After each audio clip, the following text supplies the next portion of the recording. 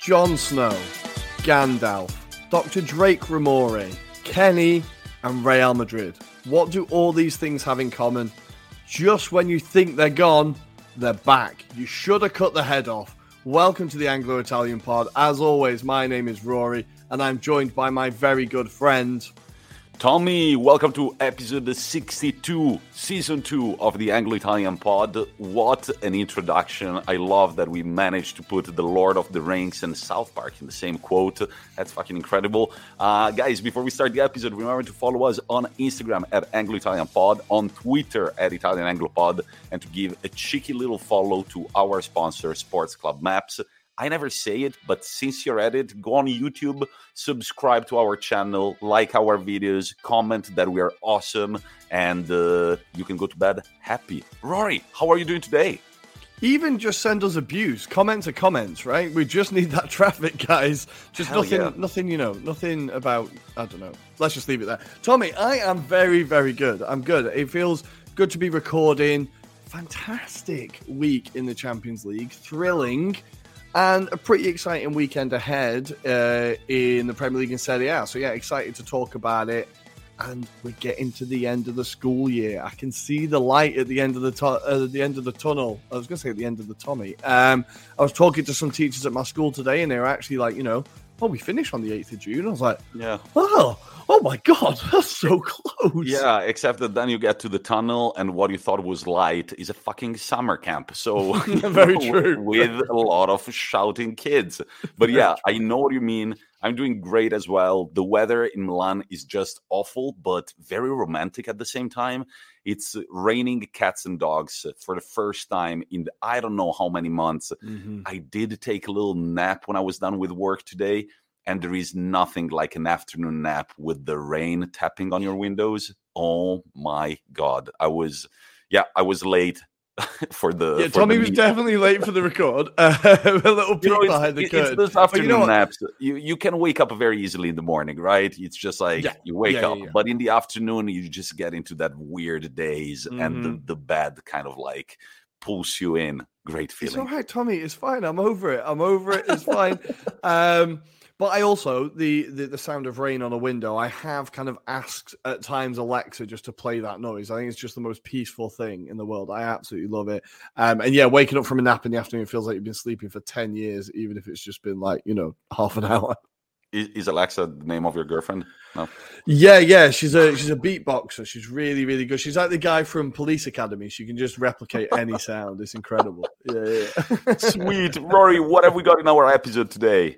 Today we're going to be talking Champions League action, a boring then thriller at the Bernabeu, and then an absolutely batshit mental game over in Spain.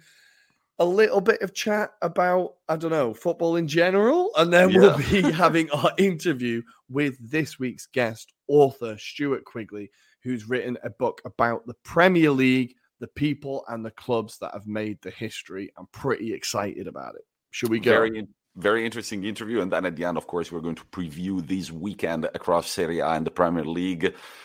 I am believing in a slip by AC Milan, but we will see. We'll talk about it in a second. I believe it's time to jump on our blimp and take care of the Euro review. It's Euro review time, and as always, we are recording quite late on a Thursday, but not quite late enough for the kickoffs. Although they're only 10 minutes away this evening, we do, of course, have the semi-finals in the Europa League as Frankfurt host West Ham and trying to hold on to a 2-1 lead, and Rangers host RB Leipzig as they try to overturn a 1-0 loss in Germany. In the Conference League, we have Marseille taking on Feyenoord. That one was an absolute thriller, 3-2 in the first leg. And we've got Mourinho taking on Brendan Rodgers as Roma take on Leicester.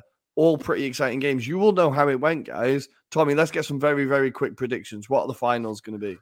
I want West Ham to pull something incredible off over in Germany. So I want to say that West Ham do go to the final. And then I think that Leipzig are going to see it through. This is a team that has been up there doing great things for quite some time. And I believe this might as well be the year for them to achieve something as big as a European trophy. Also, but funnily enough, until we mentioned them, and then they lost 3-1 at the weekend. But yeah.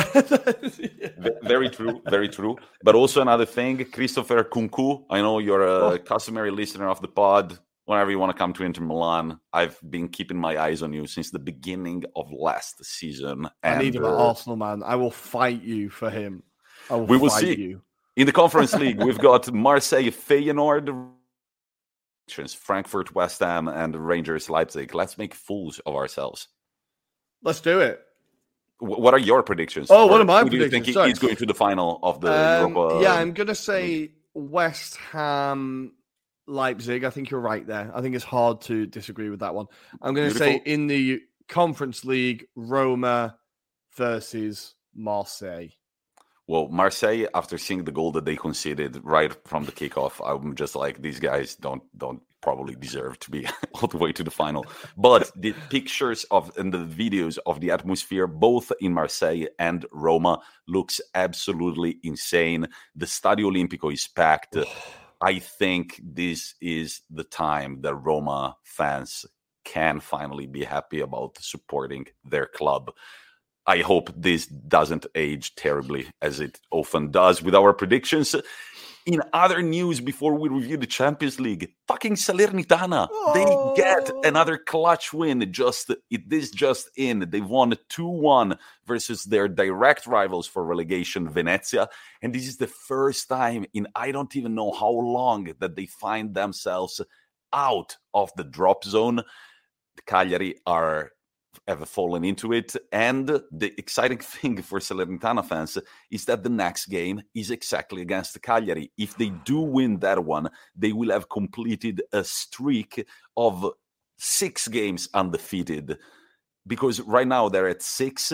They even managed to draw against Atalanta on Monday night. Fucking incredible. Remember that their manager said that if they do win, he will walk from Salerno to Rome to meet the Pope. We definitely want that to happen. Rory, seahorses, any wishes for them? Oh, God. Well, people will know from the beginning of the pod this season, I've been really, really hoping that they stayed up. It looked completely gone for most of the season. Just the fact they've made this much of a fight of it is an incredible achievement. If they do manage to stay up, it genuinely, the manager needs all of the plaudits in the world. We also need to say a quick word for Simone Verdi, who got the winner. He's now got 5 goals in 14 appearances for Salernitana, which is incredible. Incredible. Like, for a team that are like battling relegation, that's a very good success rate. And yeah, having watched them play more recently, now they're a bit more bearable to watch. Against Atalanta, they very, very nearly saw the game out.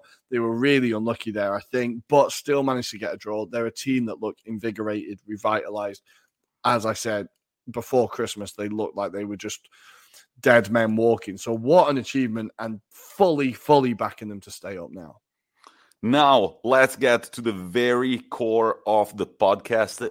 I know you were all distracted by Bournemouth, Nottingham Forest on Tuesday night, but we're here to remind you that a Champions League semi-final was also being played over in Spain, Villarreal, Liverpool. I think that Liverpool fans went into this game thinking that it was just going to be a bit of a stroll in the park. Next thing you know, Villarreal are up 2-0. After the first half, Rory, what do you think about this game?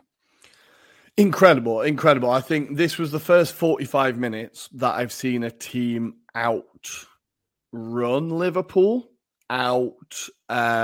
maneuver Liverpool. I feel like Liverpool were kind of caught between two stools. It was like, do we play our normal game, or do we try and be more cautious, and do we try and just like see this game out? I think they went a bit too far towards the let's be cautious and manage this game. Villarreal came out with such intensity, that, funnily enough, you cannot sustain for 90 minutes, as they were to find out. But they came out with such an intensity to score within the first 3 minutes. It just set the game off on this, like, all of a sudden, like, I put it on in the background. I had friends around, kind of had a bit of a dinner, and then all of a sudden I was like, oh, wait, I actually need to pay attention to this game and be like, right, what's happening here? Really incredible first 45 minutes from Villarreal. But then, as I said to you pre-record, Tommy, I definitely felt like I'd seen this script before. When an Unai Emery team gets into that position, like at that point, the tie was level, right? Villarreal weren't ahead.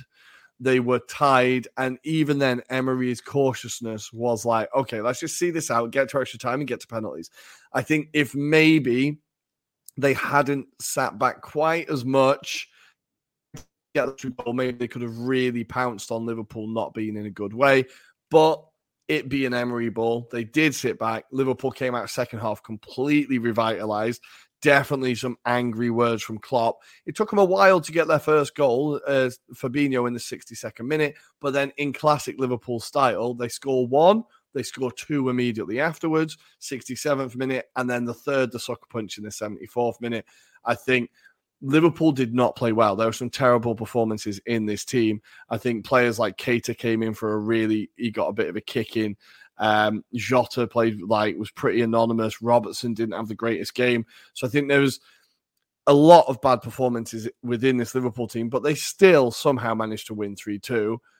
We also need to mention the fact, Tommy, that there's only really one player on the Villarreal team that, well, he's going to be taking a lot of the blame. Let's say that. What did you make of his performance? Everyone knows who we're talking about. Geronimo Rulli, the goalkeeper, whom I have to say, I haven't watched much La Liga this year. Go for it, Rory. No, I have to just say, I didn't realize his first name was Geronimo. That is such nominative determinism. Is it Geronimo what they shouted as they fell to their death? That is like the definition of nominative determinism. I didn't think about it, but look, honestly, I haven't watched much La Liga, as I was saying, but I have watched the knockout games of the Champions League.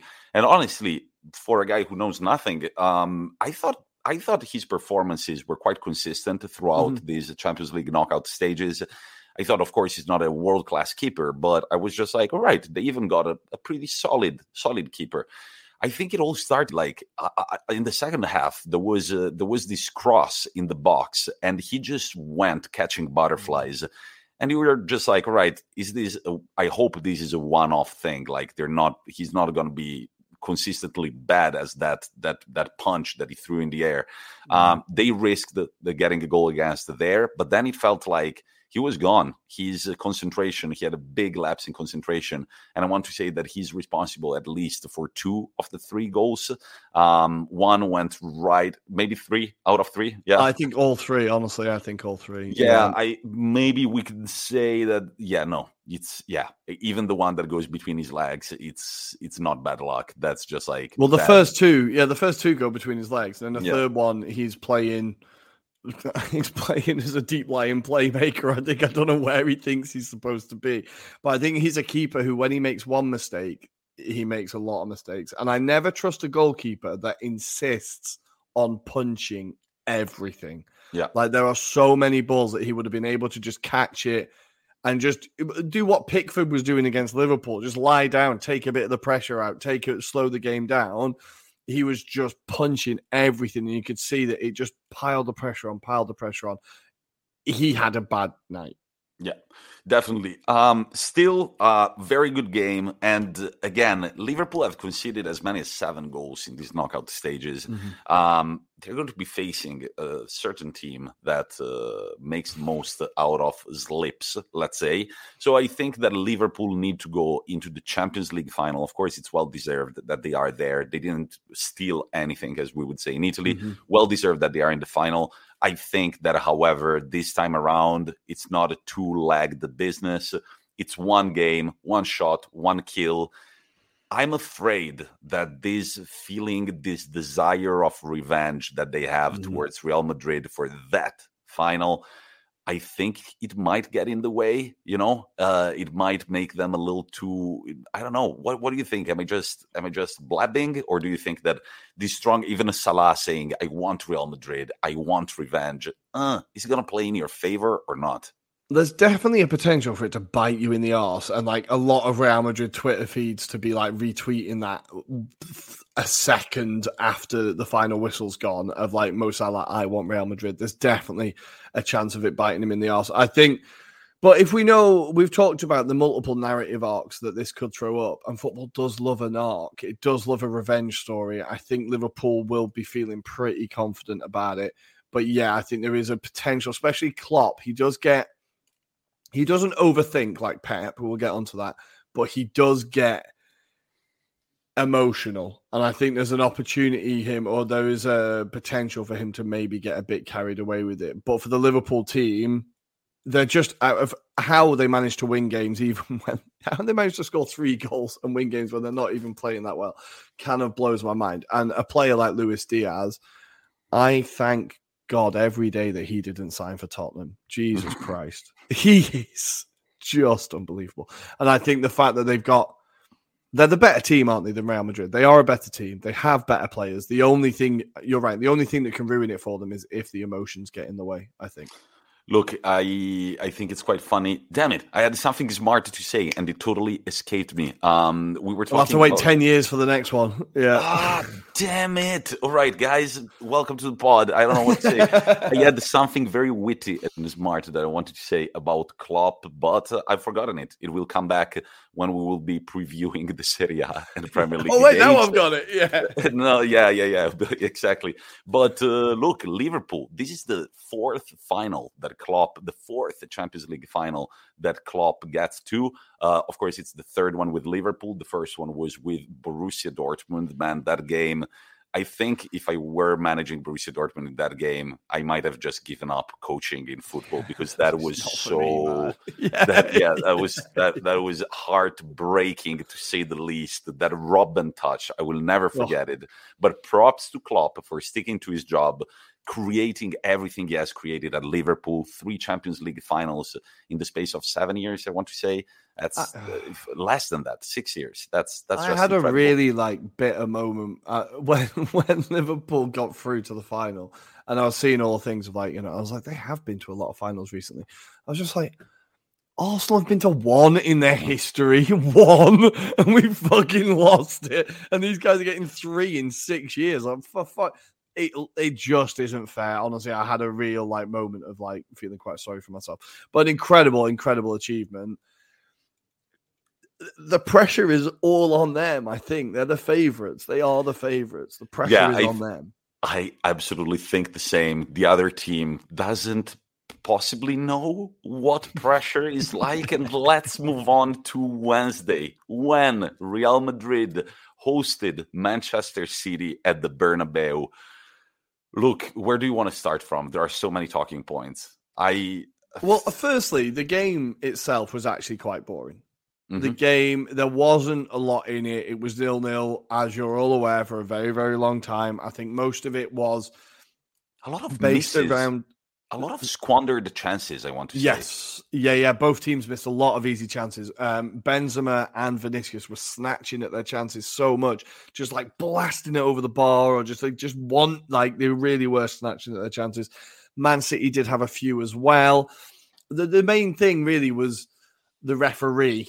He seemed to be a VIP spectator on the pitch, not really getting involved with the game much, just enjoying the show. Casemiro he could have had 8 or 9 bookings, honestly. I think every time I see him play, he never gets booked. Kind of like Sergio Busquets kind of thing, right? He's just an absolute shithouse, but never gets booked. But also an incredibly important player to Real Madrid. What he allows Modric to be able to do is so important for that team. Casemiro being on the pitch means that Modric can get into that 10 position and have so much more of an impact. But there wasn't much of a kind of game. I was thinking, okay, City are just going to manage this, see it out, take that 1 goal. And then Mahrez scores the goal, right? And you think, okay, game over. Beautiful goal from Mahrez as well. Incredibly well taken. Beautiful goal. Sorry, when I saw that goal, the camera angle didn't have Mahrez in the. I don't know if you had the same screen, but you couldn't see Mahrez. You see the ball going. You think that it's going to another player, and then all of a sudden Mahrez comes into the shot and just bends it towards the first post.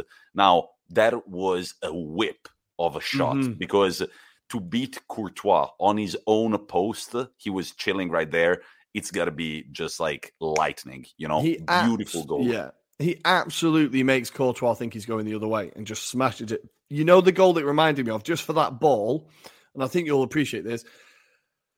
This semi-final, Italy versus Germany, you know when Pirlo holds the ball for a split second? Is it the assist? Ooh, or is it Totti that holds the ball for a split second and then puts in the runner? Oh, it's Gilardino. It was Gilardino. And then gives it to Del Piero, and Del Piero just bends it like that. That ball, because it just reminded me of that, because you don't see the player come in. You think it's for someone else, and he just waits that split second before loading it off. It's a beautiful, beautiful assist. Great goal by Mahrez. And at that point, you're thinking, okay, City are going to see this out now. The fans are going wild. And I think City made their biggest mistake by scoring a goal, because it woke up Real Madrid. That is a very good point. Them up. It woke them up. I think, we're going to get to this man, eyebrow boss, Carlo Ancelotti. But you look at the substitutions, and he absolutely, with immense guts, he absolutely revolutionized the team, takes off Toni Kroos, brings on Rodrigo, that would go on to score a crucial brace to punch the ticket to the final. And then you take off Casemiro, you bring in Asensio, you take off Modric, and you bring Camavinga. Now you look at these three substitutions. The only substitution where you're substituting with a player in the same position is pretty much Camavinga and Modric. Mm-hmm. Yeah. And then by taking off Casemiro and Kroos, two of the best midfielders in the world, crucial to this Real Madrid team, you're completely changing your lineup. You're going all offensive, but they went all offensive with a lot of structure. And I think that's just incredible coaching by Carlo Ancelotti. Well, this is it, exactly. And what they've done is he really capitalized on the fact now the Kyle Walker injury was massive, right? That was like a huge thing. He's just come back from injury. I think Ancelotti kind of figured that he was going to have to go off at some point. I think he was just relieved he had to go off injured. It meant that Cancelo had to switch over to the right back position, wasn't able to attack much because he had to mark Vinicius the entire time. And Zinchenko had to go to left back. Again, he's not as effective attacking as Cancelo. And it took away a lot from Man City, that. Add to that the fact that Ancelotti had brought on Rodrigo, then shifting the attack from basically just Vinicius down the left. He brings on Rodrigo. He can switch it to the right as well. It means City have got so much more to deal with, and their wing backs that are so important to them just weren't able to get ahead at all. Now, the substitution that completely changed it, that being said, is Guardiola taking off De Bruyne for Gundogan, and then Ancelotti bringing on Camavinga. Now, with De Bruyne, I've seen a fair point of like, it only looks like a bad decision now because City have lost. Because if you look at Real Madrid, they brought off Kroos, Casemiro, and Modric, right? If they'd have done that and lost, people would be going, why have you taken off Kroos, Casemiro, and Modric, right? So it's easy to just say it's a bad decision because they then lost the game. But I do also think, on the same hand, that taking off your best midfielder, your captain, right? You're the guy who is creating everything for your team and able to slow down the pace, keep the ball. Taking him off is such a ballsy move. I'm going to use the word ballsy. And then Ancelotti to bring on Camavinga, a player that we've seen basically every time Real Madrid have come back in one of these ties, it's been very shortly after Camavinga's come onto the pitch. True. I have to remind myself that this kid is 19. He's still 19? 19. They bought him for 30 million. It is going to be the bargain of this. He's going to be the best midfielder for the next 20 years. He does everything. He was tackling, he was running, he was carrying the ball up the field, his passing, this kid just does everything. He is a pleasure to watch. His dribbling is incredible. Just the definition of an all-rounder. I think Real Madrid have been so clever in just getting him. There was no competition by him. Boop, and every single game, he has been key to turning the games around, and he's done it here as well. Just his he ran the game when he came on. Another player who I wanted to give props for a good performance when he came on, but he has been getting a bit of a kick in unfairly, was Jack Grealish. He came on. He almost had a goal that was cleared off the line. That was insane. And then Foden basically cleared it off the line as well. Like, it was so unlucky that didn't go in. He had another chance where Courtois made an incredible save with his studs. Like, Grealish was amazing when he came on. He didn't track back quite enough for the first Real Madrid goal, but I think in general, he had an incredible performance. But now we're ready to actually talk about the goals. And who's involved in the first goal? Camavinga. He takes the free kick. Benzema heads it down, and Rodrigo is there to tap it in. Now, both of these goals from Real Madrid, they're from set pieces, and they're from second balls from set pieces. Yeah. Like, Man City should be defending a lot better here. I think their centre-backs just panicked, especially in the first game, especially in the first goal. And Real Madrid with the classic Liverpool 1-2, right? Scored within 90 seconds, 2 goals. And there we go, extra time, right? I mean, talking about the City's defense, no disrespect, he's a very good football player. But when you let Rodrigo score a header, yeah, maybe you could have done better in defense. Beautiful layoff by Asensio, by the way, who doesn't look for goal. He just feels there is somebody next to him. And instead of directing the ball towards goal, he just like drops it towards Rodrigo. Rodrigo is very quick to just turn it into the goal. Next thing we know, we are in overtime. The nerves start showing, kind of a naive tackle by Laporte, and who goes to the penalty spot, if not Karim the Dream. Cold-blooded penalty. Goalkeeper on one side. I was really hoping for a Panenka, though. I was really hoping for a Panenka. You don't but do there's that. no way. You can't do it twice. You can't do it twice in a row. No. Exactly. And that's 3-1. And after this one, how did you feel like Manchester City could overturn it? Because they had all the time in the world to do it. Funnily enough, I was messaging Chris, friend of the show, and we were talking about it, and I was like, oh, there's plenty more goals in this. There's still 24 minutes. Like, this game's been mad now. There's got to be goals. And of course, because I said it out loud, there were no more goals. I think Real Madrid then at that point, the gamesmanship, in inverted commas, really, really comes into play, and they start hitting the deck, time wasting, as Man City were doing when they were 1-0 up, right? Both teams do it, right? It's just that this is now in extra time. I think City didn't really create much. They were definitely putting pressure on, but I don't really, unless I'm remembering badly, I don't remember many clear-cut chances. I think maybe Foden had one that he could have scored. But I think Real Madrid managed it very, very well. I think the added time at the end of extra time was an absolute scandal. I don't know how. Either sort out how you measure added time or just fucking get rid of it, because just plucking numbers out of the air is just ridiculous. They just, 3 minutes. Okay, cool. And then the ref blows on 2 minutes, 47 seconds. Okay, it's 13 seconds left, but we saw Real Madrid score 2 goals in 90 seconds, right? What can you do in 13? I think the referee had a really, really bad game. But I wanted to quickly talk about something, because I think we're going to talk about the managers, or I hope we're going to talk about the managers. Yeah, we need to. Before the extra time, there was something that I think really summed up the performances, and it was the managers talking to their players. And what I saw was Guardiola looking like the mental case you see on a street corner shouting about the rapture at his players. And then you see Ancelotti just stood there. What I imagine, he looks very calm. I imagine they're very simple instructions, just reminding them, this is what you need to do. We know our game. You keep doing this, maybe, just simple, basic, calm instructions.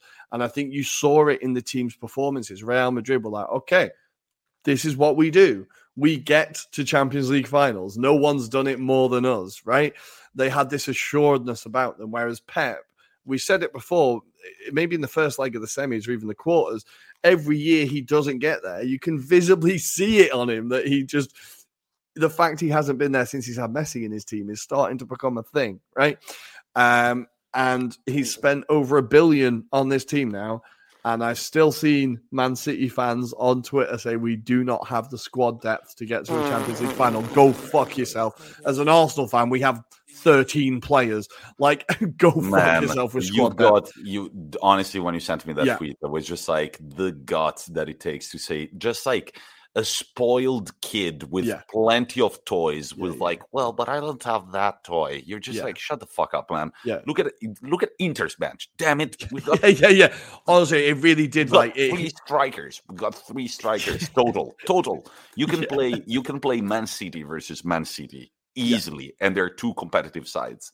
Shut the fuck up. Honestly. Well, exactly. And the second Man City team gets into fucking Europe. Like, you know what I mean? Like, it was a completely ridiculous point. But I think there is a conversation to be had about Guardiola. And obviously, they could win the Premier League this year. And that would be incredible. But I think they're kind of getting to the point now where winning the Premier League isn't enough for them. It's almost expected. Now, despite it being the Premier League and it being one of the most competitive leagues in the world, it's kind of expected that City should win it. So if they win the Premier League now, it's like, okay, tick, job done. It's not a great thing, right? Whereas I think this Champions League thing is getting bigger and bigger and bigger, and just every year it's getting more. I think the calls for him to be sacked are ridiculous as well.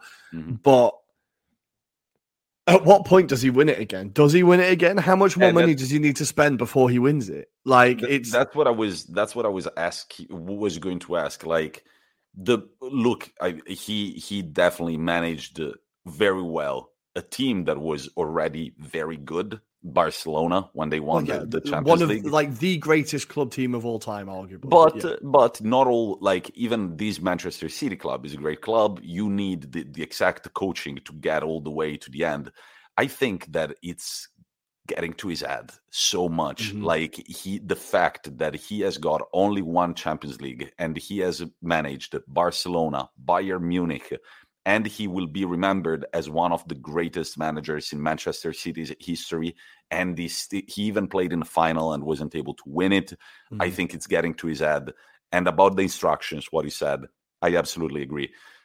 I mean, even like, that this man has won his last Champions League a long time ago with Lionel Messi, a completely different team. You've played a final with him. You've already lost it. Imagine just the peace of mind when Ancelotti looks at you and tells you, look, you have this task. You do it, we win the game. You have this task, you do it, we win the game. How do I know it? Man, listen to me. We have done it many times. Just like, listen. They've done it together already. Like, if Benzema wins again, he will have as many Champions Leagues as Barcelona. Like, wow. Or like Champions League and European Cups, right? He will have as many as Barcelona. Like, it is mental, the levels of like experience they've got and the levels of just like, you can, like, I can't imagine being a City player on that pitch, and I could feel the aura of Real Madrid through my screen. Like, when you're on the pitch, it must just be like, oh, Jesus Christ. Like, you can feel it happening, and there's nothing you can do. Very good piece, of course, by Rivista Contrasti, where they're just like, calculate the fuck you want, calculate the humidity, calculate the XG, and then leave it to Real Madrid to just like bring in something that cannot be calculated, bring in a DNA, bring in this sort of like feeling around the club. They are going to see games out. And right now, I would be terrified if I was a Liverpool fan. These guys were about to go out against PSG, pulled it off incredibly. They were about to go out against Chelsea. They pulled it off incredibly. They were down multiple times against Man City, pulled it off. Do you think that these guys are scared going into the final? Do you think that Benzema is scared going to play in the capital city of the country that hasn't allowed him to play international football for so long? Do you think he cannot see him lifting that trophy in front of his people? Man, I would be terrified if it was Liverpool. I mean, yeah, and I think it is something where like all logic is going out the window, because you're like, as I said, Liverpool are the better team. They have the better players. They are the favourites. They still have a title race that they're involved in. Real Madrid can fucking rest their players now. They've won the league. They can just fucking play a B team for the rest of the league. Like, that's another factor in it as well. But I think all logic goes out the window. And you've mentioned XG, so I need to say this because this is mental, right? Go for it. Benzema has scored 15 goals in the Champions League this season from an XG of 5.81. So he has scored 3 times the amount of goals that he was expected to based on his chances in the Champions League this season. If I was a Liverpool fan, I saw that stat, I'd go, okay, yeah, but Why are There's we no even way he playing doesn't the score. final? There's no way he doesn't score. So you're I already think. 1-0 down. Like, Look, but I think it's going to be. I think it's going to be a very good final, very very good final. I feel like Liverpool have matured a lot mhm. since back in the day, and it's Real Madrid coached by Ancelotti versus Klopp. It's just going to be intense. We needed to say quickly something about Carlo Ancelotti, this fatherly, grandfatherly figure who is just calm, experienced. He in the Italian interview that he had after the game, he just said, I love each and every of my players with all of my Oh, heart. And when you think that his son, that's another incredible story. His mhm. son was a footballer. Then he said, I want to get into coaching. I'm not that good of a footballer. And I don't think it's easy to travel to work with your father day after day after day when there is so much on the line. I have never seen the two just like argue. There have never been rumors. They are on sync. They're always chatting on the sideline. It feels like they're exactly on the same page about everything. It's just beautiful to see. And that hug that they exchange at the end of the game, right after, with a lot of class, Ancelotti goes to console Guardiola. The first person he looks for is his son. They have this hug, teary eyes, beautiful, beautiful image. Ancelotti, what a legend. What an absolute legend. I would like to see him manage Italy at some point, but I don't think that's going Oh, to that's happen. what we need. That's what we need. I That's don't like think the end of the story, right? He win manages win the it. World Cup with Italy after Italy Oh, don't qualify for it for two consecutive editions. That would be just like, all right, now I need to stop. I've done way too much, like imagine the now. size of the statue in Rome. Jesus Christ. Whoa. Yeah, for the game, like if we talk about the teams, the one thing I do kind of I have concern for Liverpool, and I think it gets overblown a little bit, is about Trent Alexander-Arnold defensively, because he is so key offensively. He is going to be up against Vinicius Jr. And I think that might keep him pretty busy. But it'll be a really interesting, you're right, to see the cycle and how far they've gone from that Karius, and like that was kind of the start of the Klopp thing, or the start of the boom of the Klopp thing. Have they progressed? How far have they come? It's going to be fascinating, and I'm very, very relieved it's not a Liverpool-Man City final. Honestly, I wasn't looking forward to it. I think the games between them in general have been very good this year, but I think a Champions League final, it would have been terrible. The finals that usually involve two teams from the same country invariably are pretty terrible. So I think, yeah, two European giants, a lot of history between these teams. It's great. I am ruddy excited, and I can't wait for Arsenal to be in the Champions League next year and be alongside them. All right, Rory, don't get ahead of yourself. But guys, of course, since the tradition last year, we started this tradition. It was quite fun. We want to carry it on. We are going to be commenting the game live come May 28th. I think we're both going to be supporting Real Madrid. We're going to be a little biased, though. Yeah. Chris, don't tune in because it's going to be annoying. Yeah, it's going to be annoying. Yeah, just like, no, when Liverpool score, and yes, when Real Madrid score. But honestly, Tommy, the journey I've been on with Benzema this year, I've gone from like obviously hating him. I feel like maybe it's just a proper glory hunter, fair weather, shitty thing to say. But now I'm like properly backing the guy, being like, yeah, fuck it, let's go. Let's get that trophy, Karen. Like, I feel you deserve it. I feel like I've been on a spiritual journey alongside it. Man, I think Benzema, and he did a lot in this past season to achieve this. I think he's going to be remembered as one of the greatest number nines in football history. Mm-hmm. Like, I think so. Yeah. I think he does everything, right? I mean, it's of this generation, it's going to be him, Lewandowski, and so on. But his name is forever going to be up there as one of the deadliest number nines in the history of football. Well deserved. That being said, if Sadio Mane's season goes to plan, he could win in 1 year the AFCON, the Carabao Cup, the FA Cup, the Premier League, and the Champions League. Yeah, if he does that, Ballon d'Or. Yeah. Ooh. Wow. So there are two Ballon d'Or contenders in the Champions League final. And another crazy stat before we jump to our interview, our guest is waiting for us to come on.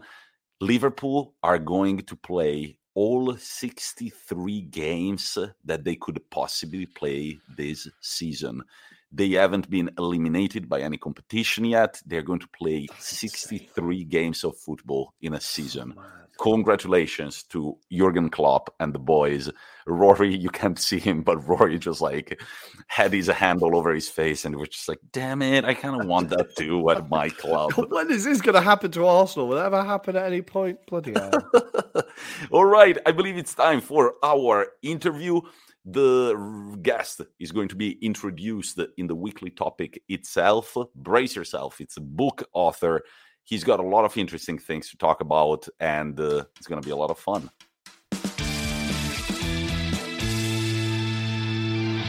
And can you believe it, listeners? It is time for another guest. We are spoiling you. This week, we are joined by podcaster, author, football fan, Stuart James Quigley. He has a book coming out later next month, in June. Is that next month now? Called The Cornerstone Collection, Sculpting the Premier League's Past, Present, and Future. We are delighted to have you on the show, Stuart. How are you doing, mate? I am equally, if not more, infinitely more, no less, delighted to be here. This is, we're at the absolute apex of the season in terms of things that are going on in terms of football. As you mentioned, I've got a book coming out. So this is quite exciting. And I'm on a podcast. This is even more exciting. This is going to be great. I'm loving the energy. As always, of course, we are joined by Tommy as well. Tommy, do you want to say hello? Yeah, hello, guys. Hello, Stuart. And, you're not the first one who says it very clearly. When the Anglo-Italian pod has you on, it means that you've made it big. So congratulations, man. Stuart, this is just the first one of many work-related satisfactions that you're going to get, hopefully this year and in the years to come. Thank you for agreeing to come on the pod. I'm very excited to discuss everything related to this book. So for our listeners... There you go. It's going to get so big. It's going to be so good. So for our listeners, do you want to give us a quick blurb? What is the book? What's it about? And how did you come up with the idea for the book? Like every good idea, it started over a few beers. And I'd take you back to the heady days of, I think it was 2017. My memory, all dates are terrible these days. But have you seen the film Memento? Yes. Yeah. It's a great film. Right. Yeah, Christopher Nolan masterpiece. Oh, yeah. And also as well, like we are here on the Anglo-Italian podcast, it began with a podcast because the idea was a podcast about doing the Premier League backwards. Oh, wow. Okay. And it was at first it was a gimmick. It was like you do game number 38. That's where you start, and then you end on game number 1. So it starts being very predictive, and then it ends being reactive. And you cover how the season went over the course of it. And in the middle, you get a little bit of immediacy. How many beers are we talking, Stuart? This was 5 years ago now. Okay. No. How many beers are we talking to come up with this idea? Oh, no, this was how many beers? Yeah. It was like 10 points in. It was good. When we did the first season, it was a one-off. You can't repeat that. And it was okay. What you can do is you can do all the seasons backwards. You can start from whatever the current season is, predict that, and then work your way backwards to the very start of the Premier League. You get to the end of that. What do we do now? I quite like this. This is good. The players. Can we tell the story of the Premier League through the players themselves? And not only that, can we tell their story backwards? Okay. Start with where they retired, figure out where they started, and during the course of that, we might sort of stumble upon the story of the Premier League. That sort of process left a burning desire, which was to say, this is good, I need to put this down into words. And so last year, with that season of the podcast already set in stone, I turned to Pitch Publishing, the geniuses at Pitch Publishing, and said, let's make this a book. Let's do this as a full story. And it's currently, as things stand, with Luton being a particular I wouldn't say fly in the ointment because they're having a glorious season. But as things stand, this book covers every single club that's ever been in the Premier League, every single era of the Premier League, every single position, and the evolution of all those three things coming together into one, hopefully glorious, amazing 330 odd pages. Wow. I like it. That's a really creative idea, a really different way of looking at it. What do you think from doing it that way? What were the first things that stood out, or what are the things that you noticed that you don't think you would have noticed if you've done it the kind of more orthodox way, let's say? I think first and foremost is that, and if you want to do this as an exercise, please, by all means, go ahead, because I think fundamentally, when this book comes out, there are going to be certain conversations about why didn't you include this person and why didn't you include that person? And when you dig deep, there are, for certain clubs, only a select few players that you can pick from because of either their relation towards other issues or their just overall success. Like, for example, Oldham and Swindon, there's not a lot outside of those fan bases that most other people will know. And yet within those factors, you can still tell a very big, broad scope of a story because of the clubs and the fan bases and also what's happened since. This is a story of the Premier League because to do it with, for example, La Liga or Serie A, to really narrow it down the Anglo-Italian pod, is you've got the entire history of those leagues, whereas with the Premier League, this isn't about, football was invented in 1992. This is about, and also as well, really rather fortuitously, this is the 30th year. And so it's a really nice sort of timeline of where were we in 1992? Where are we in 2022? And to go from there. And in terms of what you're saying and what you learn is the things that you didn't really know. I didn't start following football regularly until the sort of mid 90s and all that early 90s stuff is fantastic. Sort of for a football obsessive, you get to really dig deep into the stories that you wouldn't necessarily have heard anywhere else. So you get both a taste of the history of each club and how they performed in the particular season that they were in the Premier League, but also you get the stories of the protagonists of that club within that season. My question, of course, is with the smaller clubs, probably it's easier to do, but how can you narrow down Manchester United to just 2 or 3 core players? The Man United one is a good one because... this is a spoiler free, of course. The opening chapter is Wayne Rooney. Okay. All right. And what I wanted to do very specifically is I didn't want to go for the biggest names. So again, without meaning to disappoint anyone, there's no Henry. What? Where do we press end? That's what we're done. No. You've lost us. Those are the biggest players. Yeah. But I didn't want to tell stories that had already been told. And with Wayne Rooney, I think the really interesting thing is that he's, as things stand, Man United's all-time top goal scorer. He's England's all-time top goal scorer. And the story I'm interested in is that he's not got his place in history set in stone, even despite the numbers. The story about Wayne Rooney isn't necessarily his achievements. It's why don't those achievements matter as much? It does still feel like people have a general view of Rooney of he still didn't get his potential. And you're like, well, he did win everything. And he is Manchester United, as you said, all-time top goal scorer. But you're right, there is still a view of him of but what could have been? It's strange. Do you think that's a national psyche or is that particular to Wayne Rooney? I'm not sure. I think there is something definitely in regard to English players and their ability to be overhyped to the moon when they first break onto the scene, and then potential being one of the most dangerous words in football. And how you as a footballer navigate what was, and also as well, without meaning to sound too harsh on the actual achievements at Man United, nothing broke out Wayne Rooney as much as that goal against Arsenal for Everton. Yeah. And that's because you can see it all in front of you. Whereas I'm looking retroactively back, and he won so much and he did so much. And also as well, guess what? He's slightly underrated as an actual footballer. So to return to your question, Tommy, in terms of narrowing it down to certain players. I don't want to go over old ground too much. If I'm picking a certain player that's more popular, I want to go over a particular facet of that player.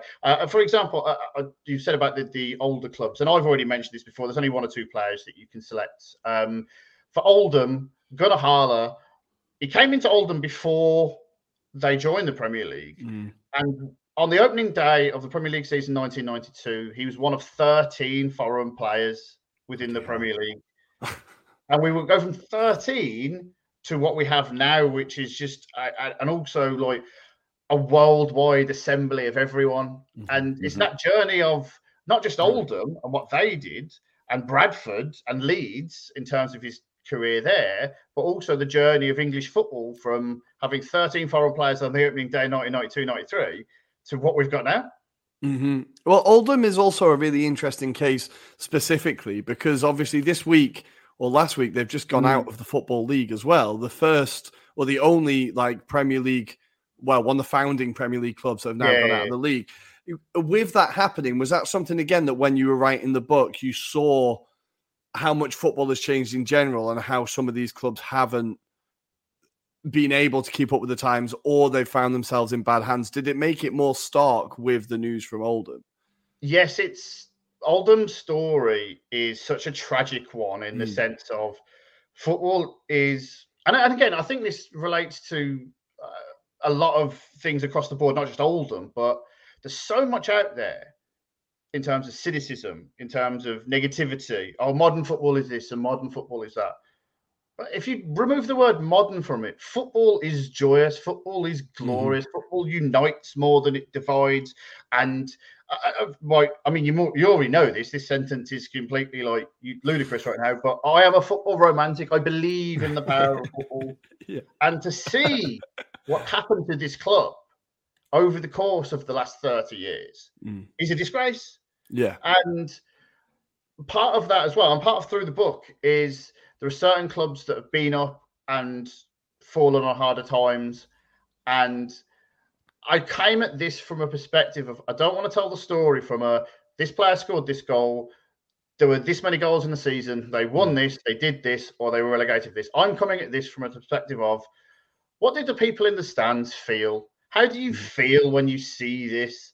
And the driving emotions behind whatever X player did in X year, whether it be 92, 2002, or 2022, it's a case of we're all the same. We're all like fans at the end of the day. And Oldham going from this position where they were to the position where they are now. I'd like to think that every club has its day. You don't just get one day either. No. And hopefully things can turn around for them in the future.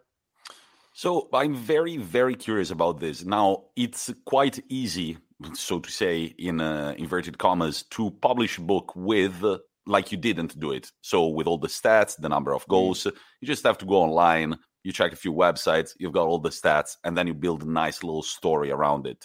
But when you want to know the Leeds fans' feelings back in 1992, then it becomes quite hard to do research. So I'm very curious about this. How did you conduct your research? Was there a lot of, paging through old newspapers, local newspapers?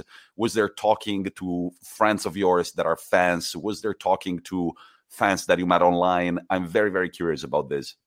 The beautiful thing about that question is the idea that because this was already a podcast, and because I've gone back over the years and spoke to so many fans of those clubs, first of all, when you originally did the series, and then later on in later years when we've done series since, you get a certain sense of stories and narratives. And when you want to change that narrative or break that narrative, for example, Chris Sutton is a player that is associated with Blackburn winning the league and being really bad at Chelsea, having paid 10 million for him. He's also someone that could have won the league in its first ever season with Norwich.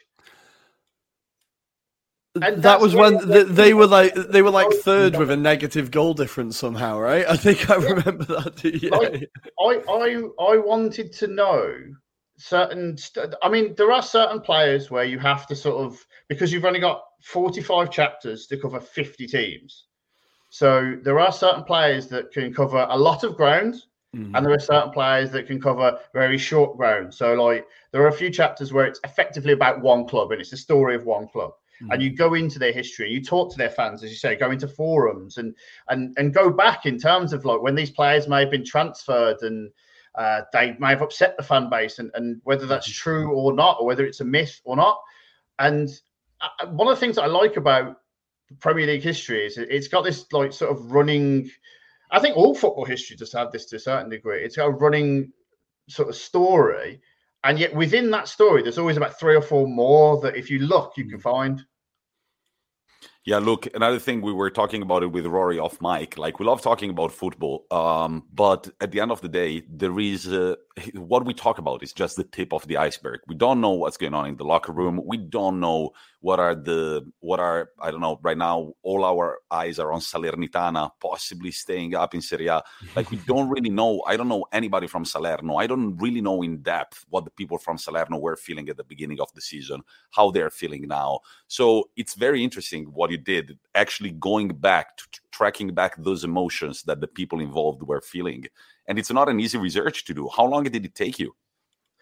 Well, like I say, the full year of doing the podcast was one thing, but every time since, going back to every interview that the players themselves did, and looking at their emotions and their stories and sort of how they want to tell their stories as well. There's a couple of players, I won't go into too much detail, but there's certain stories that I find particularly interesting, but they've said in previous interviews that they don't want to be talked about. And I won't name the guy, but there's a player who his father died while he was playing for a certain club and he was in the reserve side.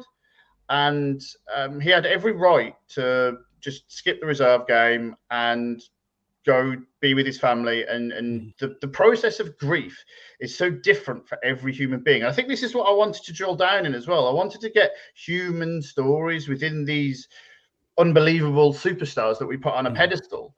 And he played this reserve game when he had no right to, because that was his way of dealing with it. And me personally, that really resonated with me because I have a very similar experience with a family member passing away, and myself wanted to play football because football is that escape, whether it's just a weekly 3 o'clock, I want to try and like ignore work for the last 7 days, or whether it's something actually a bit more deeper. I've tried to sort of, the game itself is simple. Life is complicated. I like that a lot. So with it, like, obviously, like that story really connected with you. Were there any stories that like kind of surprised you, or you found that you were like, oh, I didn't think I would be that interested in this aspect of Swindon or whatever? Was there any stories that really jumped out to you? Well, first of all, the discovery of certain information that I wasn't aware of. Like, there's so much to learn about football, and not just football before. Up until 1992, but before that as well. Like Swindon, I didn't know they had their one season in the Premier League. They were relegated with having conceded 100 goals, but they should have been up a couple of seasons before, and they were denied promotion because they ended up having to admit to, I think it was something in the region of like 35 out of 46 breaking regulations in terms of like, there was so much financial stuff going on there. That not only were they denied promotion, I think they might have even been relegated to Division 2. And then they managed to, that potentially may have been suspended, of course. But like within a couple of years, and then obviously they go up. And I think this is one of the things that I find fascinating is that, especially in the early years, there's so many jumping off points where everything could have been so much different. Swindon come up to the Premier League and Glenn Hoddle goes to Chelsea. If Glenn Hoddle stays at Swindon, I can't say they stay up, but it certainly would have been different. Same club, same team. Jan Anger Fjortov comes in and starts scoring after Christmas. If he'd started scoring for the whole season, then what might have happened there? And there's so many what might haves and how much different the Premier League could be. And the best thing about it is that because you've got a 30-year period to choose from, it centers around the 2000 to 2005 mark. Because the first 10 years of the Premier League are so much different to the rest of it that it's fascinating how it evolved, and it was such a slow process of change during those first 10 years, and then after that it's on absolute light speed. Going back to what you said of how many things could have been, there was a history teacher of mine when I was in middle school. I will forever remember this sentence. I cannot get it off my head. She said, history is made of howevers, So this could have happened. However, these other thing happened. And if you look at all the howevers in football, it's ridiculous. Because you could say history is made by ifs. I've thought about it so long. But in the end, history is made of howevers. That thing didn't happen because something else happened, right? Oh, no, well, so and then when you get to the early 2000s, the start of that decade, you've got two teams in Arsenal and Man United who are heralded, unbelievable. The treble winners, the 1999 unbelievable Man United side, and then you go to the invincibles of Arsenal, and in between that, there's a couple of sides below them that are bubbling, and one of them just completely takes English football by the scruff of the neck and leaves Man United and Arsenal aside completely. No spoilers on who that is. Well, so that is when you're centering around that point, like you said, the 2005 mark, that is when the league completely transformed. Yeah. You're right. Arsenal and Liverpool had gone from kind of like being fairly self-sustaining and financially dominant, but not to the point then. Do you think that is the moment like the Premier League peaked, or do you think the peak was later on? It might be quite a difficult question to answer because obviously it's subjective, but when do you think like the drama was the highest, or is like that's peak Premier League? Oh, there's a couple of questions in there. I'll attempt to answer them all. I think the peak is now. Yeah. I genuinely think that, and also what I would say, and I think this is as close to a direct quote as I can remember off the top of my head, the present will always be the peak because you're drawing on everything that's come before it. Okay. And there's so much in terms of Wenger comes in the late 90s and revolutionizes the marginal gains, the 5%, the little things that it sounds really stupid now in terms of like, oh, okay, we're just going to do dieting really well. But teams didn't do that. And then you get to the tactical minutia that was early stage God Mourinho and Rafa Benitez. And then you get to where we are now with Jurgen Klopp and Pep Guardiola and Tuchel, and like I'd even go so far as to say, like, up until about 6 months ago, before it fell off, Bielsa, and there's so many coaches in the Premier League now that it's a driving force for and also it's quite cyclical, because what will end up happening is that a side with maybe not necessarily the greatest tactical nous will come along and usurp all this. I mean, he was sacked, so I think this doesn't work as a full comparison, but Sean Dyche at Burnley worked magnificently well for the last 4 or 5 years, just doing the opposite of what everyone else was doing. Yeah. No, that's very true. That's very true. Sometimes, like, if it's a good idea at some point, it has to remain a good idea for a while, right? It will still work, right? Okay, so we've done all this without actually finding out which team you support, and how much fun was it writing about the team that you support, whoever they are? Eagle-eyed viewers of this my glorious visage, as it were, will maybe be able to tell. This is actually the Liverpool third kit as a T-shirt. Okay, right. Are you from Liverpool? No. How does the story go then? That's in the book. The idea of, I think you should support the team that you're from. Mm-hmm. Okay. I think that's a thing. I think football should be passed down. Yeah. I'm not saying it's a bad thing if it doesn't. If you find your way, you find your way. We all have our paths to walk down. And I had a particular path. But at the same time, I do think that you probably should support your local team. Okay, and where are you from originally? Oh, sorry, Tommy, go on. Sorry, where are you from originally? Birmingham. All right, Birmingham. There'll be people watching this screaming at the accent. I already I'm not able to speak in multiple sentences. Like, the fact that I can speak in full sentences may fool some people, but other than that.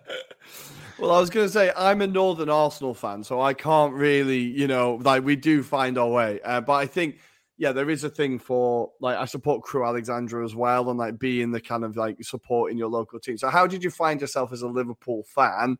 And is that why you think it's the peak now? Because Liverpool are at the top? Is that why? I would like to think that I can look you in the eye and say, I don't believe that this is the peak because of that.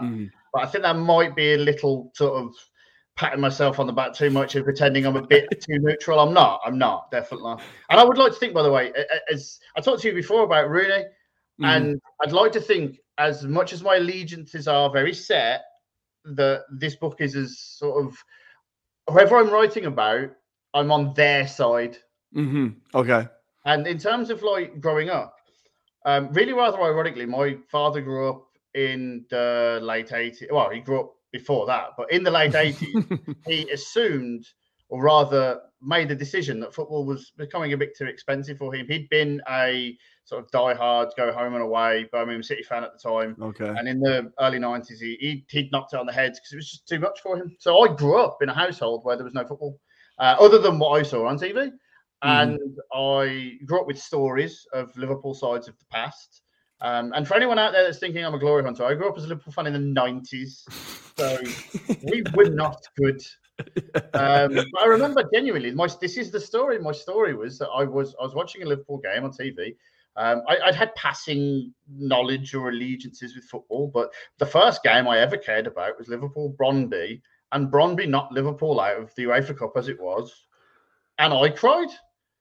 And I was like, why are you so emotional about a team you have no connection to? And part of it was because of what I'd been told about these Liverpool sides of the past.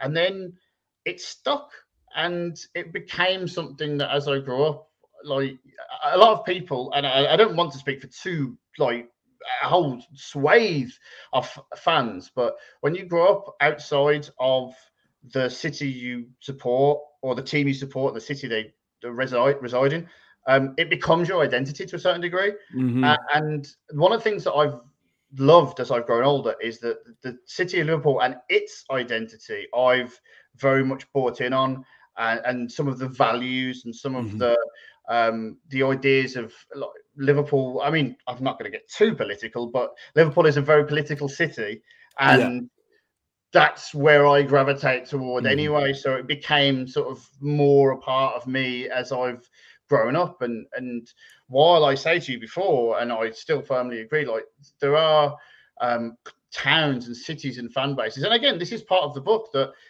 those lower league teams that come up, those small sides that aim for one shot at glory, let alone the sides that I'm talking about. And I'm genuinely blessed to see today. They want one day. I'm getting every day of it, and I don't take that for granted. And so it's a case of trying to associate one person's experience with the whole of football experience, because you say Arsenal fan, Liverpool fan, we all have days where it's terrible. It's just the frequency with which we have the days where it's good. And for the majority, I'm beneficial. I'm on the right side of that divide. I don't take that responsibility lightly. No, and I think it is important because I've got friends that are like who's a West Ham fan, or friends who kind of support the kind of one of the other Premier League teams. And when me and my other Arsenal friends start moaning about, we've not been in Champions League for 5 years, we've not done this, we've not done that, it's like, do you mind, like, we've been relegated, like, you do not know what good times are. So it is, or you do not know what bad times are. So it's important to kind of keep that in check. But through writing the book, was there anything that like made you look at Liverpool differently by the fact that you had to write about them and look into it? Was there anything you learned about the club that you weren't aware of beforehand? I think in terms of, there's one chapter that's not about a Liverpool player. That is arguably the only time in the book where it comes at a Liverpool perspective that it might not necessarily warrant it. But what I would say about that is that it was a genuine moment in time, and we are talking about 2005 and everything that span off that, and a player that went from being a makeshift forward to a Premier League champion, but not with the club he was with, And certain events, certain things, I can look at things through a certain lens, and I can attempt to take those glasses off from time to time when I'm talking about a Wayne Rooney, for example. That's Liverpool, was Wayne Rooney, that's Man United and Everton. So I'm praising that guy from a place of that is serious levels. And so there are other players in the book where, so especially as well, there are players that played for us in the book that don't necessarily have the greatest of careers and or successes.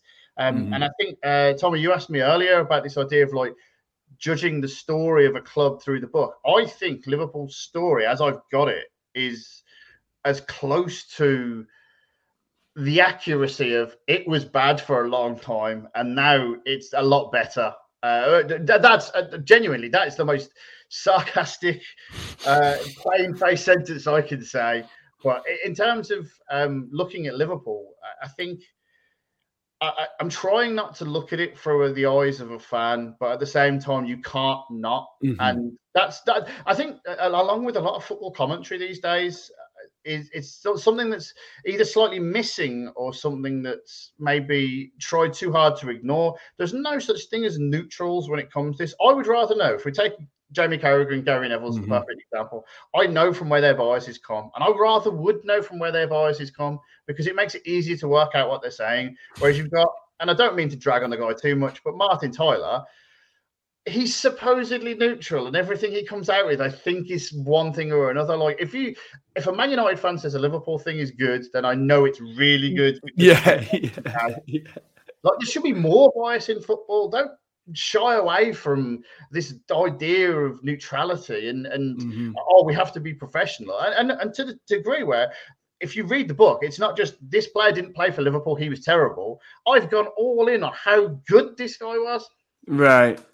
I think you're right. There has to be, like, it is what makes us love the game, is the tribalism and the bias and the kind of maybe not the objective opinions, right?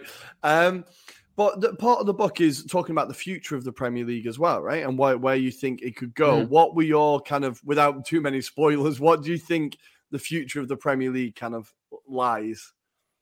I think in terms of certain players, whether it be their, I wouldn't say destiny, that's a bit too extreme, but there's one very specific player in the book who, let's just say, had a very sour end to Euro 2021.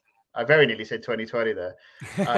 And he couldn't convert from 12 yards, shall we say. There could be one of three. And his career, like the path that we talked about throughout this podcast, in terms of whatever your path might be, it lies ahead of him. There's another player that plays for Manchester City who has been, I wouldn't say a bit part player, but a utility player. He comes on, he does his part, and he had no right to be a part of this Man City side. And what will happen to him in the future? What will happen to Man City in the future? And also as well, within that, what happens to teams bringing players through, because the way that a side at the top will be able to bring kids in versus the necessity and the almost trepidation that teams lower down can bring players through is just sort of, you can talk about the future where it's set. There's one player in there that might not really play Premier League football from now on, but he plays for Brentford, and his story and their story is as valid and as good as any other team that's come up and had their moment. I wanted to ask you another thing. We are going to, since it's the Anglo-Italian pod, we also have a question related to an adventure that you lived in Italy. So I'm going to ask you about that experience. You can tell our listeners about it. And then, since you sound knowledgeable about other national football leagues, I wanted to ask you, I'm not a so-called Prem head, but I thoroughly enjoyed the Premier League, and I do think it is the best league to watch. So if I was to reel in an American friend of mine who does not watch soccer, as they call it, I would put on definitely a Premier League game or a Championship game. Definitely not a Serie A game. What do you think? What do you think makes Premier League football so much better than other leagues? I think I said to you before about I couldn't or rather I didn't talk about the numbers of these players. There are numbers in there, there are stats in there, but when you talk about the Premier League historically, I think, and I am almost certainly going to get this number wrong, there have been in English top flight, so removing the 1992 barrier, somewhere in the region of 30 teams that have ever won the top flight in England, maybe slightly more, maybe slightly less. In Italy and in Spain and in Germany, I believe it's all under 10. Yeah, no, definitely under 10. In Italy, maybe, it gets close to 10, maybe 11. I don't know. But not much more than that, English football works because it's hierarchy, because it's pyramid. And that's one of the other things that I wanted to try and illustrate in the book as well, is that with certain teams that you might think, oh, well, they were in the Premier League once, they don't matter now, or they have very little relevance to today.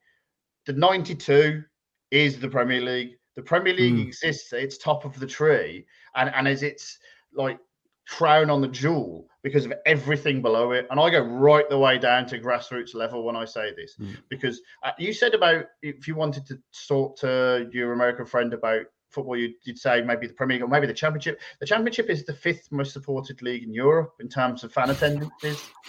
But it's also insane. Every game is just like just sit down and you don't know what is going to happen, but you can be sure that it's going to be plenty of goals bagged in both ends. The sheer amount of history that every team in this division and below has with every other team in this division and below, it would be I've done it for the last 30 years in this period. To try and do it for all of English football would be nigh on impossible. Absolutely. But I think it is something that stands out between English and Italian football about the lower leagues and like the standards and stuff. So how on earth did you find yourself watching Carpi finding their way into Serie B? Into Serie A, Serie A, sorry. Yeah. That's the thing that's like maddening, is that like them being in the position to go from Serie B to Serie A in the first place was something that sort of caught my eye. And it was during a particularly lean year of Liverpool, I should point out. I think, in fact, I know that this is the season that ended with Stoke 6, Liverpool 1. Oh, wow. And I was out of the country there. So thank God I was out of the country for that one. Like, that was, I dodged a bullet on being there for that one. But it was one of these ones where sometimes in football, and again, this is a theme not just for the Premier League, not just for English football, but for football full stop. The underdog story always takes hold. The underdog story always brings you in. And when I noticed out of nowhere, it would have been just a cursory Google, that Carpi were in and amongst the mix in Serie B, it was, I'll keep an eye on that. And then months go by and games go by. And then sure enough, not only are they in the mix, and by the way, I love the way the playoffs work in Serie B, in terms of not just the 6th plays 7th plays this, plays that, in terms of if there's not enough of a points gap, we just don't do playoffs. All right. If that's still not, by the way, if that rule has changed, I'll be very disappointed. But like, in terms of Carpi being sort of not outright winners, but enough for me to go, I can go and see them go up to Serie A. Why? Like, at this point, like it's a town of 4,000 people. Like, why wouldn't you go? Yeah. And like I say, well, we weren't doing anything. The season was coming to an end. Unfortunately for myself, they're actually too good for my expectations, because they won the title the game before I went. And I went to sort of the last game of the season. And do you know what, actually? It was a really bittersweet 90 minutes for a variety of reasons, because I managed to get a ticket, and I went without any sort of promise of a ticket. And I got to the game, and the whole thing was prefaced by this joy of getting to Serie A and this team, this town, this unbelievable achievement, with this idea that they'd, because of the rules of the grounds in Serie A and because of everything else, they'd have to like ground share with their local rivals in terms of being able to even play at that level. And it was almost like a selling out of the club's values in of itself of going up. And it was, yes, this is good. Yes, we've done this, but at what cost? And a lot of the locals were quite, I mean, obviously they were happy they've done it, but it was a very, very bittersweet evening. And then obviously as well, because I'm just some random person that's decided to jump over to Italy speaking very, very little Italian, and enough to get by, but not enough. Enough to know that I could be called out. What is this guy doing here every 5 minutes? But it was like being the group I went with, friends for life. And when there were people coming up. This is what, do you know what as well? This is why I love Italian football and I love Italy, because when after the game, I was sort of being dragged here and there by people that were just fascinated by the idea that I was there. The hospitality was amazing. I didn't have to buy a drink all night. And when I did, I bought double, because that's what happens when you send the English person to the bar. And it's very good point. For me, that is football. That was that connection. That was that. You know, yes, there is the tribalism. Yes, there is the idea that we are set apart by the teams and the colours and the places that we live and the borders that exist. But at the end of the day, like, these are people that I share very little with in terms of common language, and yet we shared that. Yeah. Football is a language of its own. Beautiful stuff. That's very interesting and exciting. Can you tell us exactly what the title? I don't know if we've covered the title. The title. I think I mentioned it once, but not enough. Definitely not enough. So we are going to give you time right now to actually go on and do a promo about your book. When is it coming on? Where can we find it? Et cetera, et cetera. We'll let you go. Sure. As a big wrestling fan, by the way, when you say cut a promo, that is the dangerous word.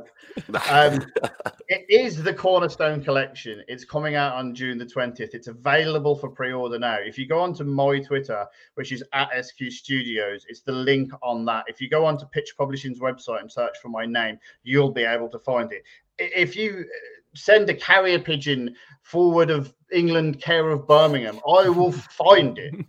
And like I say, there is, and this is exciting, and any of the season I'd probably be pulling for them. But as things stand, every club that's ever played in the Premier League, and if Luton spoil that, then so be it. That's football.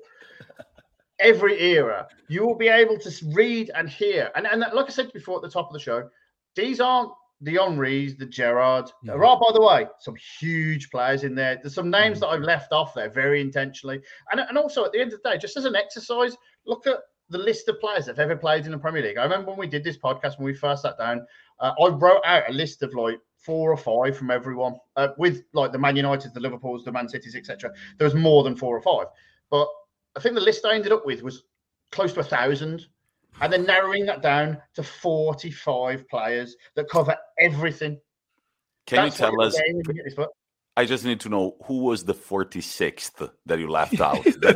He almost made the short list. Oh no, come on, this is brilliant. And then you flicked him off like that. There are so many that I would have loved to include it, and there were so many, because this is the thing as well, is that I think this book is it's so comprehensive. It's got everything. It fulfills the job. It does what it says, not on the tin because it doesn't come in a tin, but still, it at the same time it is a little bit subjective. So there are a few players in there that maybe you could reverse. And also, there are a few players that I want in there that I couldn't put in because of certain players that are already locked in.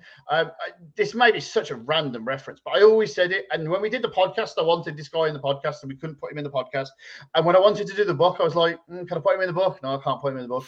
But Michael Bridges of Leeds, he had one season where he was absolutely amazing. And it was right at the cusp of before Leeds jumped off in like 98, 99. Yeah.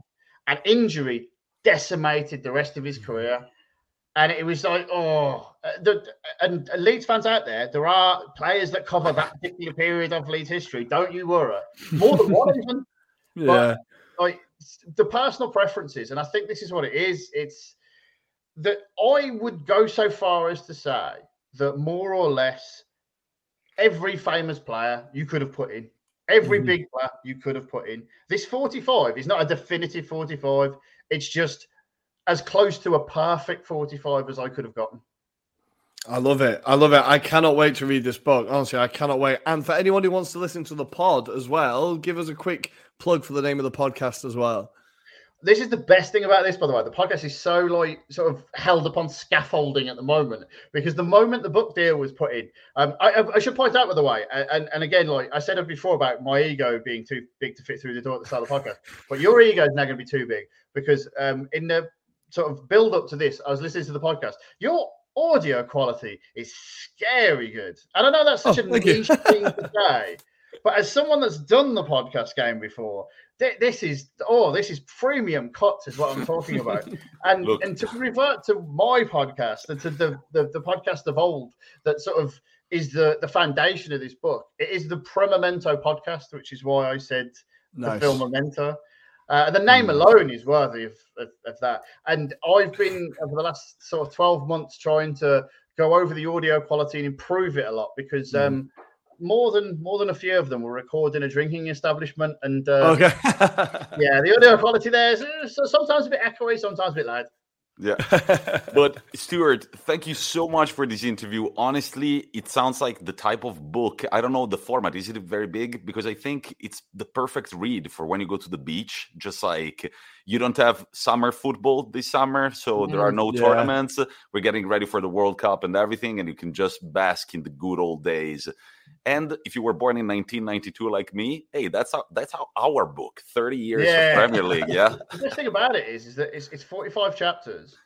And, you know, you can go in whenever you want. You don't have to go in the order I've written it. You can go wherever you want. There's an index at the front. You can see who you want to look at and go straight there. Nice. Any order you want, dip in and out. It's perfect. It is the football book for the football fan. Beautiful. Guys, it's got an index. Just go and buy it. Better than that. Beautiful. Well, that's it. Yeah. Thank you for joining us, Stuart. Again, give him a follow at SQ Studios, right? And make sure to go to Pitch Publishing. Pitch Publishing. Right? It's pitchpublishing.co.uk and then search my name. Or if you go to SQ Studios on Twitter, it'll be the link there. Beautiful. Thanks again for joining us, Stuart. That has been great. It's now time for us to go and preview the Premier League and Serie A action for this weekend. And send you off with our customary quote. I'm ready. Thank you again, Stuart. Cheers.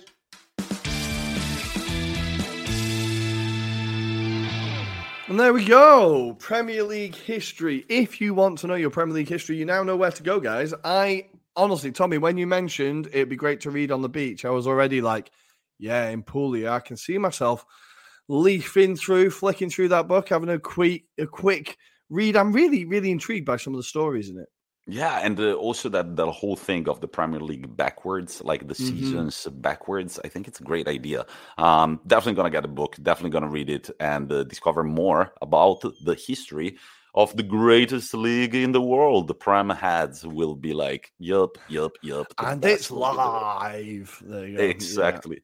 All right, it's time to talk about national leagues. This weekend, we've got plenty of action across Serie A and the Premier League. Relegations still to be decided. European spots already decided in one of the two leagues. Winner of the title, everything to be played for. Rory, let's start from the Prem. In the Premier League, which starts off on Saturday. No early kickoffs on Saturday. Have to double check that. Crazy. Only the 3:00 kickoffs were on UK time, people. We have two of the most inconsistent teams in red and white as Brentford host Southampton. This will be a great football game. Both teams not really much to play for. Maybe not the game I would watch.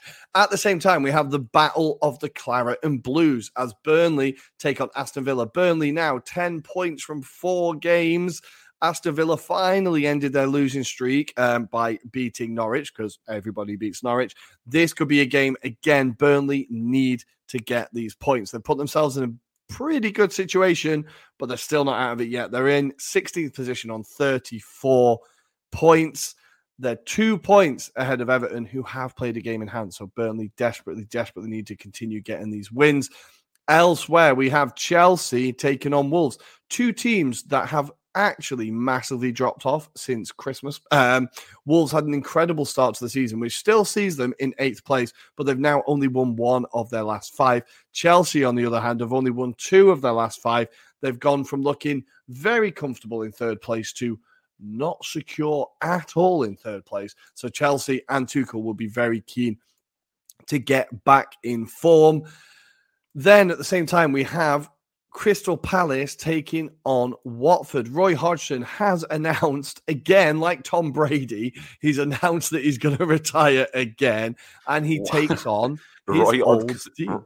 Roy Hodgson and Tom Brady in the same conversation.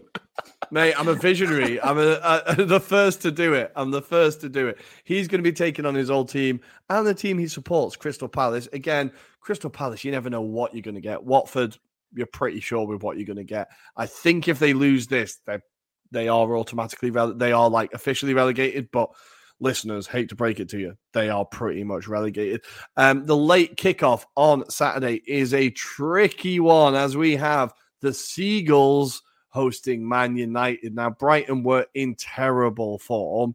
They've started to turn it around a little bit. 3 wins in their last 5. Man United, Europe, Champions League out of their grip. They did manage to get a win against Brentford.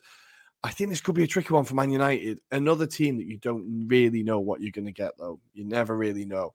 And then the late kickoff. Well, that is a late kickoff for a Saturday. We have, this isn't the first time I've looked at the fixtures, listeners, I promise. We have Liverpool taking on Tottenham. Please, Klopp, please just get the win. Just get the win, and then Arsenal can deal with Leeds. And if we fuck it up, that's fine, but you have to beat Tottenham. You just have to. I think this is a game that is it's the hardest game that Liverpool have coming up. It's the trickiest game. We've seen Tottenham do well against teams like Man City that play a high line, that play intense football. I think this could be a banana skin, but I'm going to back Liverpool to get the 3 points. Then on Sunday, we have Norwich taking on West Ham at 2:00. At the same time, we have Leicester taking on Everton. At the same time, we have Arsenal taking on Leeds in a game that we must win. And then the late kickoff on Sunday, we have the blood money derby as Man City take on Newcastle, which could be an interesting game. Again, Man City will be looking to... I feel sorry for Newcastle. They now have to take on a wounded beast in Man City. It could be ugly. All right. We've got a very, very early kickoff in Serie A. It all kicks off today. Ladies and gentlemen, 6:45 Central European Time. Inter Milan take on Empoli. One of those games where they cannot slip. The penultimate home game of the season. The last one will be on the last match day against the Sampdoria. Inter are still trailing by 2 points behind AC Milan. There are rumors of Correa starting in this game once again. Inzaghi shuffling the cards towards the end of the season. But look, I am confident that this game will go our way. Empoli have been quite inconsistent recently. They've only won 1 game across their last 5. It was against Napoli. However, at their own home, the rest against Fiorentina, Udinese, and Torino, they were all losses, and there was only 1 draw against Spezia. Inter Milan, on the other hand, despite that Bologna loss, that fatal Bologna loss, they've been in pretty good form. Maybe conceded 1 too many goals almost in every of the last 5 games, but it should be a pretty comfortable game for Inter, pushed by their tifo. The other team playing on Friday night tonight at 9 p.m., it's Juventus. Genoa in terrible form. Their win against Cagliari didn't matter much. It feels like they are doomed for relegation at this point. There was an article coming out this week where the general manager of Genoa said that the wrong decision this season was to hire Shevchenko, while I wouldn't go all the way there. The season has been shit all along. This Shevchenko aside, why are Inter and Juventus playing on a Friday? Because on a Wednesday, they square up against each other at the Olimpico in Rome for the Coppa Italia final. Oh, it's going to be terrible. But yes, I have a feeling it's going to be a shit game. But hopefully Inter manage to keep Juventus title-less in this season. We will see. Of course, we're going to preview this game during our live stream on Monday night. On Saturday, we've got 3 games. One at 3 p.m. It's Torino-Napoli. Now that Napoli are almost sure they can't win the title, they are going to probably just blast the 12 goals past Torino. Then we've got the Sassuolo Udinese at 6 p.m. and Lazio Sampdoria at 8:45 p.m. On Sunday, it all kicks off at lunchtime with the Spezia taking on Atalanta at 12:30.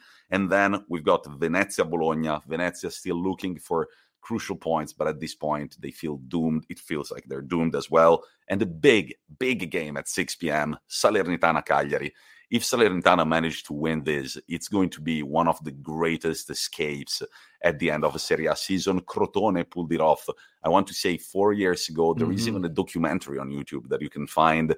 Nice. They needed a minimum, I'm making numbers up, but they needed a minimum of 13 points to be saved, and they scored all 13 points. Oh. So this could be one for the history books. But the very exciting game is at 8:45 on Sunday night. Verona AC Milan. Now, Verona AC Milan. Number one, Verona, we've said it over and over again. This team are on the beach. They have nothing to fight for, except they're only 7 points away from a European spot in the Conference League. Lazio are currently in that spot, but the last match day of the season is going to be Verona-Lazio. So I don't know if I'm the only one who's looked at this, but I feel like Igor Tudor probably has as well. I would like to think so. Yeah, I like to think so. And it feels like one of those sneaky little things that you can pull off at the end of the season. Everybody thought you were on the beach, and all of a sudden you are setting your eyes on a European spot. AC Milan, only out of 15 times that they were first in the league, 3 games from the end of the season. So 15 times this has happened, that they were first with 3 matches to play. They've won the Scudetto 13 out of those 15 times. The only 2 exceptions in 1973 and in 1990.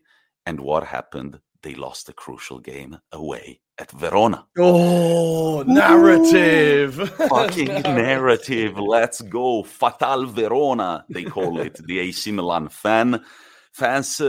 Caprari just goes on to release an interview in which he says that AC Milan deserve to win the league. Just keep your eyes on your goals, buddy. You play for Verona. Oh, that's great. He's like putting the pressure on. He's putting the pressure on. I like it. Look, and I was talking to an AC Milan fan, a friend of mine yesterday, and it was just like, you know that I kind of shut my pants when Inter Milan didn't win the game in Bologna, because I was like, now we're first. All the pressure is on us. We've got a pretty young team.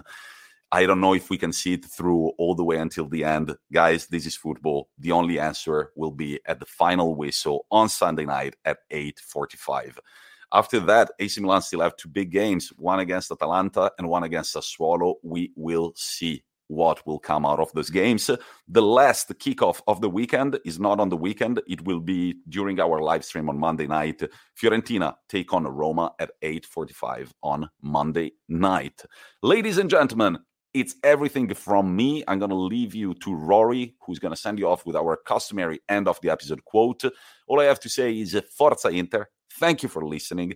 Follow us on all of our social media platforms, Instagram at AngloItalianPod, Twitter at ItalianAngloPod, LinkedIn, YouTube. We are bloody everywhere. Twitch, you name it, we've got it. Guys, we'll talk to you again on Monday night for our live stream at 9 p.m. Central European Time. And there is only one man that we can quote at the end of this episode, and this was from The Athletic in an interview with Adam Crafton whilst in his time as manager at Everton.